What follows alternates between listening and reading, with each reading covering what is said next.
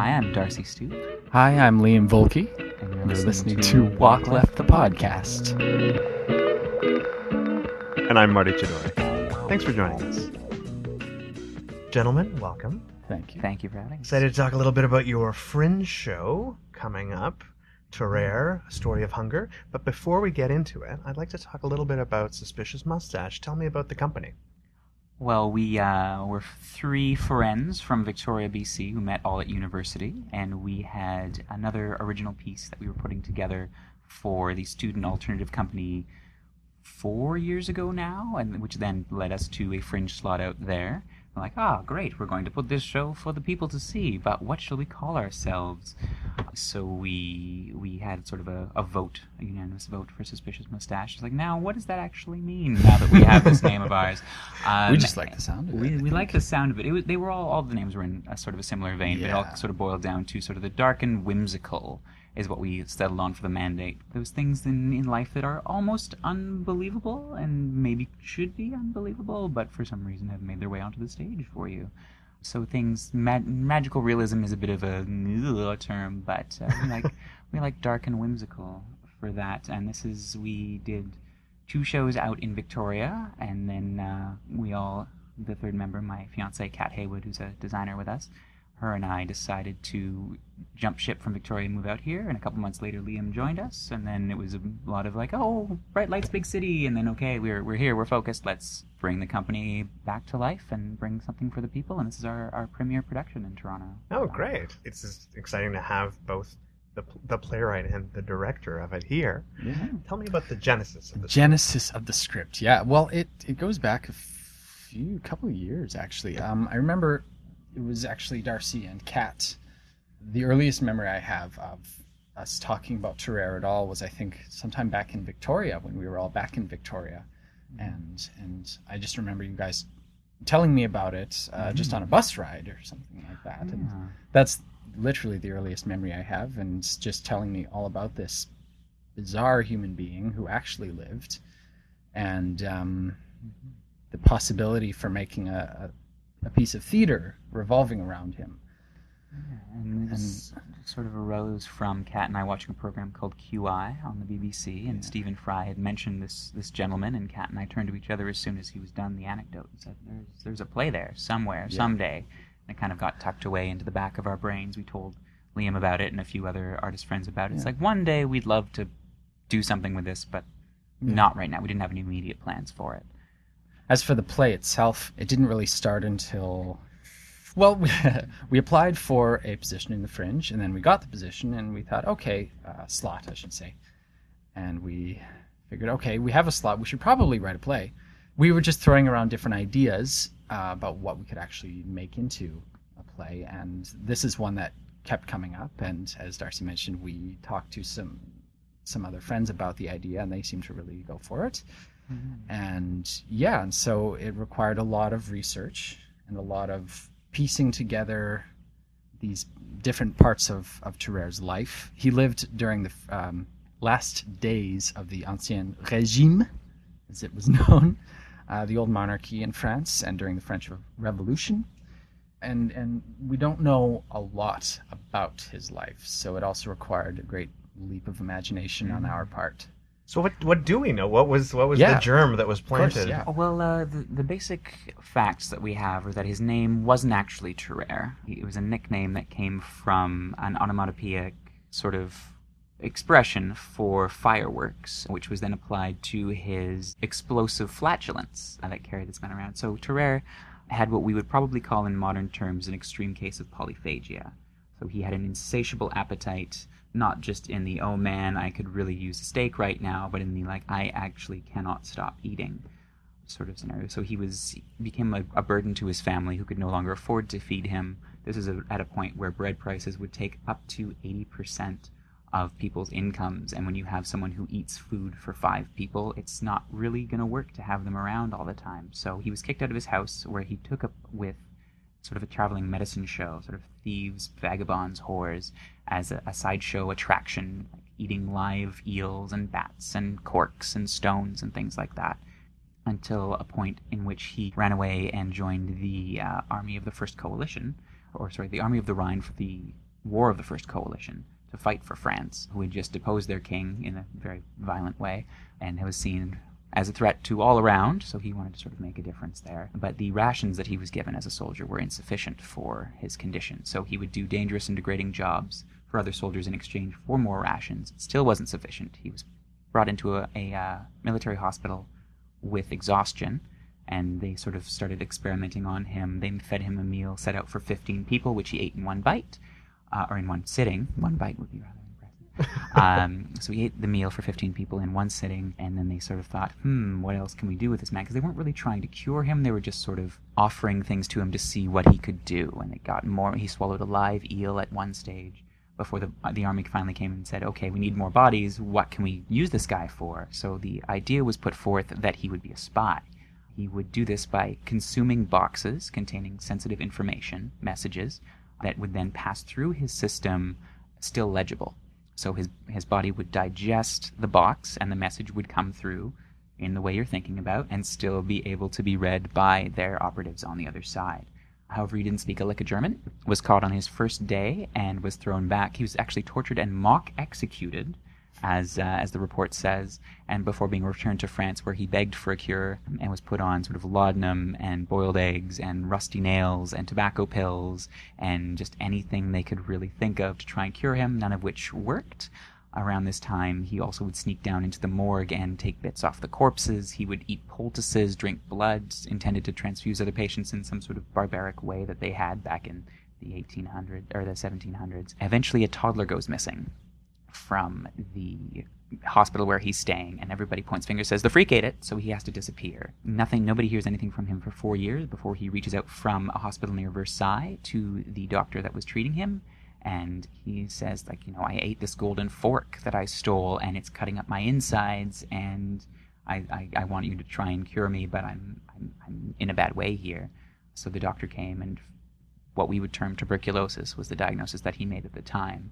But Tarrare was insistent that it was this golden fork that had made him so sick, and he died in a very unfortunate way. The fork was never found, but upon autopsy they opened him up and found that his gullet was abnormally large, and his stomach filled sort of half of his abdominal cavity, more than half of his abdominal cavity. It was filled with pus and ulcers, and if he were standing up and looking up with his mouth open and you were above him looking down, you could see into his stomach.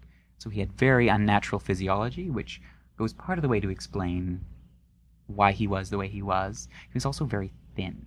He had a paunch that would distend when he was full of food, and otherwise he could wrap it around as sort of a skin flap from one side of his belly to the around his back to the other. And that was it's all outlined in this report from this doctor. But everything else that we get about him, like the world of him, the other people that he was around other than this doctor and a couple of military figures, we had to come up with from scratch. So those are the basic facts in a very drawn-out way. I apologize. But it's quite a story to tell. I don't want to leave anything out. But we gave it sort of what I call the Ondaatje treatment from Michael Ondaatje's Coming Through Slaughter, which is a favorite of mine, where we have a cornet player from sort of the golden age of jazz in New Orleans, about whom we know maybe 5 or 6 things, and then Michael Ondaatje went through and just sort of created this world through these snippets of his life, and made these avatars of the type of people in his life to populate this world, and told this story as best he could with his own sort of original flair. So that's kind of what we've done with the sparse facts that we have about Tarrare himself. Okay, so that's interesting, because just the way you're talking, it sounds like this was sort of a collaborative creation process, rather than it just being... Well, the three of us, we built the story together at the beginning of this process. So we were talking about how can we make all these different events in Tarrare's life, sort of unite them into more of a coherent, cohesive way to actually make a play out of it, as opposed to just sort of, and then this thing happened to him, and then this thing happened to him, without sort of any cause and effect. And so we tried to piece together a plausible plot, an action, a through line. And from that, I went away and I worked on the individual different turning points in his life and the actual scenes themselves, and working on the dialogue and that sort of thing. So, but it was a very collaborative process from the beginning.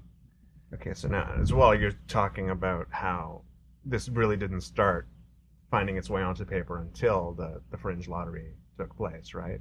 Yeah. Until afterwards, you decided then. At what part in the process did you start bringing in actors to work with what you had? We held auditions. Well, we had the benefit of Liam being an actor himself and sort of asking a few leading questions about plausibility and being such a brilliant playwright. Like there was we were able to have these discussions. We didn't actually bring in actors until March, when we had a first sort of thorough draft, and we sort of approached it with the idea that we will write as much as we can, and then we'll build these characters as fully and completely as we can, and then we'll sort of do a workshop stage with the actors and then get their feedback and boil it down to the fringiest form that we can. So it was about 4 months between first putting keystrokes onto e-paper and having actors come and actually read these words. And then we've been working with them ever since. Yeah, it was about February, March when I started writing drafts of scenes. And then we started, because we had a couple of different outlines from December, January, and then we finally had what we would conceivably call full scenes and scripts about early February. So you're dealing with a historical personage. How well was his story recorded? Like, what sort of research was involved in getting the facts out? Yeah, okay, so basically everything Darcy said about his life can be found more or less on a Wikipedia page, and that's pretty much it. Like, there are medical documents as well, but it doesn't go into that much more detail after that. There aren't books written about him. He features in a very interesting tome called The Two-Headed Boy, which has a British version called The Pig-Faced Lady, I believe. But it's Jan Bondeson who put together all of these strange tales from history, and basically he went back and read the medical journal report from Baron Percy, who was in charge of looking after Terrer in the mid to late stages of his life and treatment, who wrote this article in French that is available online. And then Bondeson went and found it and expanded upon it and researched sort of some of the situations and circumstances surrounding this, from which most of the Wikipedia information comes.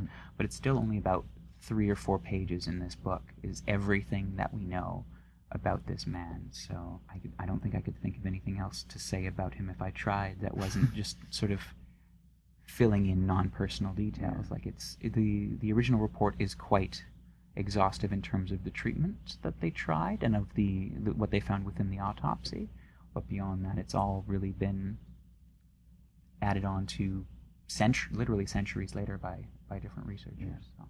What we tried to offer with this play is we did sort of imagine and extrapolate on the facts that we know, but we also wanted to look at the information that we do know about him and ask, like, okay, so he was here at this point in his life, and then he made this big change, and then he did this, and so we're wondering, like, okay, so what was going on in his head? Why did he make those decisions? Why did he make those choices?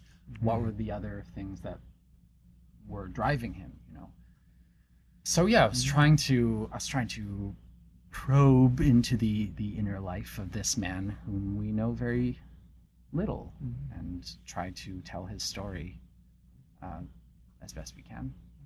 And some of the reasons why we've made these segues between, like, the point in his life where he was a performer on the Pont Neuf in Paris and traveling around, into his narrative jumps and now he's suddenly in the army. Well, something had to motivate that. There had to be some people that he met along the way that would have sort of facilitated this major change. And I think Liam's quite brilliantly brought in characters that would represent plausible and exciting and entertaining, I hope, different relationships that have been built that motivate the actions that he does take that are entirely blank on the page of his own history. That transition in particular, I'm very excited for people to see. It's one of my favorite scenes in the play. It was a major point of conversation in the 3 or 4 months before we had an actual working script of how do these relationships feed into his major geographical leaps and sort of the leaps in his circumstances, and how can we make that not only believable but interesting. You're dealing with somebody who sounds like they have this really sort of fantastical story, and the accounts are, I mean, not sketchy, but sort of, patchy, I guess. Very. When you're approaching this, how do you sort of find the balance on this tightrope of going completely down the urban myth path versus sort of keeping a sense of reality with it. Part of it, what was interesting in it for me, was not taking it to a cartoonish level, making sure that it was, because he was a real man, grounded in some form of realism. So there was a definite temptation, at least from my point of view early on, to just go and be like, oh, it's this monster, look at the freak, which is exactly how people saw him, and the reason I think the story spoke to us and why we think people will want to see it is because it is so outlandish. But as, if I may make a nerdy pop culture inference, like with Please. Sort of superhero movies in the last couple of decades have gone from like, look at the villains, see how horrible this thing is, to wanting it to be more grounded in reality, especially with sort of the Batman movies, as they do go to ridiculous extremes, but at the core are these human beings who have somehow or another come into these extraordinary circumstances. Like, it's not, we tried to veer away from taking it too far to the extreme and having that disconnect that people can't really see this person as a human being, and not trying to make him to be a monster by like innate nature. But if people perceive him as a monster, then it comes more from them than from us throwing down it, like, look at the freak, look at the freak, look at the freak, and actually like, no, there's a person here, and here's how they lived with this sort of reputation because of something that they had no control over, literally. I think what helped me in getting a sense of this character also was working with the actors, because my first instinct is to sort of make this very cartoonish world, because it is very ridiculous and just, I don't know, there's so much opportunity for very dark humor, and I think there still is, but what working with the actors helped me with, in at least as far as being a playwright goes, is they are advocates. The actors are advocates for their characters, and so if they're uncertain as to why a character is behaving the way they are, they'll bring it up with me, and I look at it and I'm like, oh yeah, that's true. Why would this character be saying this at this point? Like, is that there just for the sake of a joke, or is there an actual human reason behind what they're doing and saying? So, though they kept me accountable, that's for sure, as well as Kat and Darcy too. And the actors that we've been blessed to find for the project have been really passionate about finding the humanity in all of the characters, because you have someone like Terrer who, though unbelievable, was a real person, and then you have characters like Sidney Penner's character Delphine, who is kind of an avatar of the female influences in Terrer's life, that we've tried to sort of build in a whole bunch of different things to make her interesting and believable and serve all of these purposes that we have for her, narratively speaking. But she also has to still be one person, so she can't be like Superwoman and the downtrodden whore and like the bright-eyed dreamer, but also we can't pull any of these people too many directions at once, because it becomes unplayable for the actors. And they were all very, very engrossed and committed to finding real human motivations for everything that was happening, so we didn't run away on the freight train of like, well, this is most interesting, so regardless of how it makes sense for the character, let's just put it on stage, which I think new plays tend to run the risk of, at least in my experience, running away from being truly bound to a humanity. On the flip side of that, though, I do think there is a lot of opportunity for just in fulfilling our mandate, finding that dark and whimsical side of this existence. In Terrer's life, I mean, I hope that the audience will find it funny, because I think a lot of it is really funny and also shocking and strange and hopefully moving. But yeah, like it's funny too. I at least in writing it, couldn't help but see the humor in it, and I hope that other people would as well. And we were trying to find a place to land the genre of the piece. Like, there was a potential for it to be very cartoonish. There's also a potential for it to be very serious, and like, we're talking about a human being.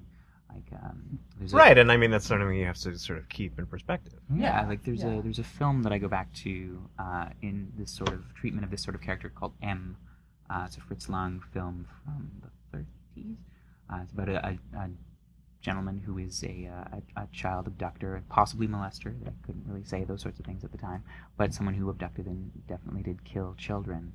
And it's taken from the perspective of the townspeople and the the underground crime organizations, and how they all sort of form this uneasy alliance to capture this guy who's making everybody look bad, and he's made out to be this big monstrous ogre, and at the end they have this sort of kangaroo court, and instead of just like going off and saying, oh yes, I'm a monster, he turns around and he says, look, I'm sick, I don't want to do these things, I know it's wrong, I know I'm causing everybody pain, I know I'm not right, like, you don't just lock me away and never think about me, help me.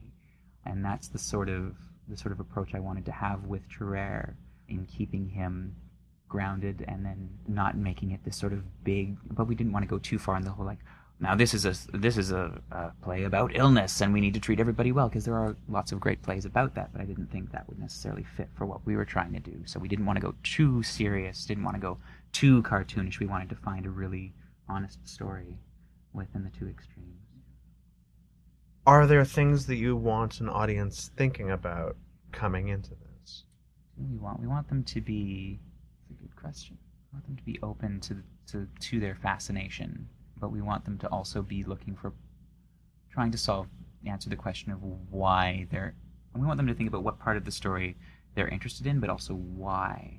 Because a question we do ask within the play is like, yes, people will pay you because you're disgusting and you're doing this grotesque thing for us, but yet we can't stop looking away. Like, there are certain elements that draw us to, like the car wreck scenario. Like, oh, it's horrible and it's awful, but I can't stop looking at it.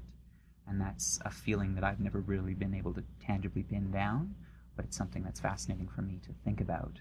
Like, okay, you flipped through your Fringe program and you listened to Walk Left and you decided to come see Terrer. I think it's okay to admit that it's because you kind of want to look at the freak. And I want people to think about why that is. What part of us wants to see the extreme parts of humanity to the point that we will line up and pay money to do so. It's a good answer. Wish I thought of that. It's just the mind meld. It was actually right.